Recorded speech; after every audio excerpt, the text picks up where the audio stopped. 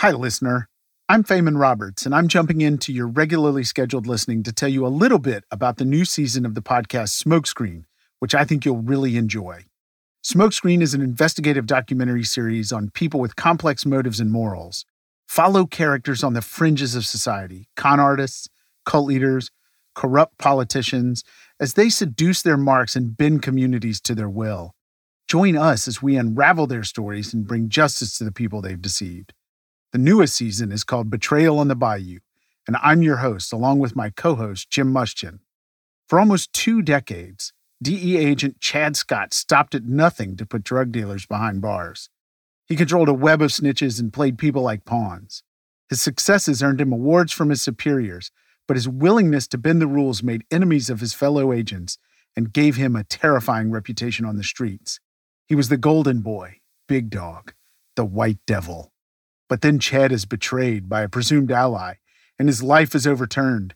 Investigators go over his career with a fine-toothed comb, asking the question, is Chad Scott the greatest DEA agent in the South? Or is he a criminal? Here's a clip just for you from the new season. If you like what you hear, be sure to add Smokescreen, Betrayal on the Bayou, to your weekly listening. For those of you who don't want to wait to listen, you don't have to. Subscribe on Apple Podcasts to binge all episodes now, all ad-free.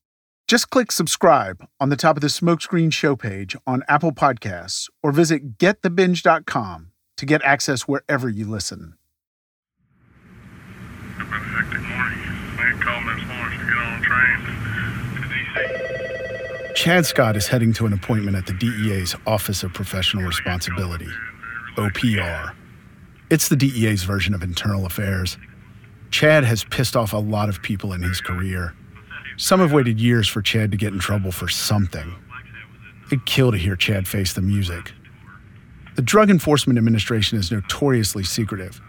They wouldn't tell us anything related to Chad's case. But we've got the tapes from that room at the DEA's headquarters in D.C. Thanks to our sources, we're a fly on the wall.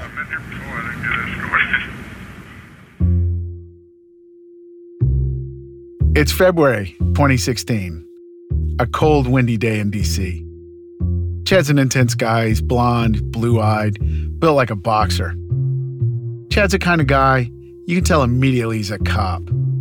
He's got a high and tight haircut. His eyes are always roving. He often looks pissed. Whatever the cop look is, he has it. Chad's not just any cop. He's the star in the New Orleans office of the DEA. He's an award winner, and he has years of outstanding performance reviews.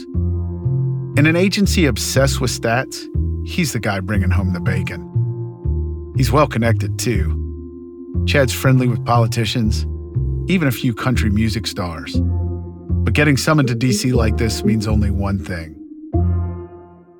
You're in deep shit. They tell Chad they're going to put him on leave for 10 days. To preserve the integrity of the DEA and actually for your own protection. To preserve the integrity of the DEA and for his own protection. Because as of yesterday, 2 guys on Chad's team had been arrested. They were both handpicked by Chad himself to work with the DEA. And they were caught selling drugs and stealing money. Now Chad's being told he's under investigation. This is bullshit. I've been at this too long. And I've never been accused by one defendant of any of this shit. Ever. And I arrest more people than anybody in New Orleans. And I'm disgusted. The feds want to find out if Chad was in on their scheme and what else he might have been up to in nearly 2 decades of service. But Chad's not going down without a fight. He dares the feds, the Office of Professional Responsibility, to come after him. Listen, investigate away. I want somebody independent to investigate this. This is all about shutting me down. That's all it's ever been about. Because I work fucking circles around them. This is a professional attack. Chad thinks he's being called in because jealous coworkers ratted him out. Because when you get all the awards and you don't mind rubbing it in, you might win some friends, but you're gonna make enemies too. They tell Chad not to contact informants, they take his badge, and they tell him to book a flight back home to Louisiana. It's the worst trouble he's ever been in. But when he leaves the building, he's a free man. For now.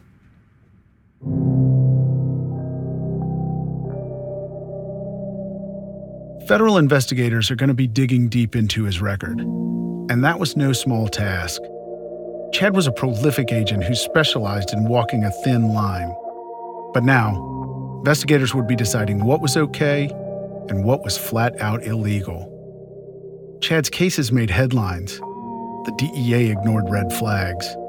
They ignored warnings from within for 17 years. See, Chad is a Rorschach test. His actions invite interpretation and opinion. You look at his career and you might see the greatest DEA agent in the South. Or you might see a criminal. Some people say the ends justify the means. Getting drugs off the street means you have to be willing to get your hands dirty. Sometimes you've got to bend the rules to get around bureaucracy. Chad was the epitome of that mentality. He bent rules and he twisted arms. It's an old DEA adage. You don't find informants sitting in church. And for some, that's okay. Because all's fair in this war on drugs. I'm Feynman Roberts. And I'm Jim Mustian. From Neon Hum Media and Sony Music Entertainment, this is Smokescreen, Betrayal on the Bayou. Episode 1, The White Devil.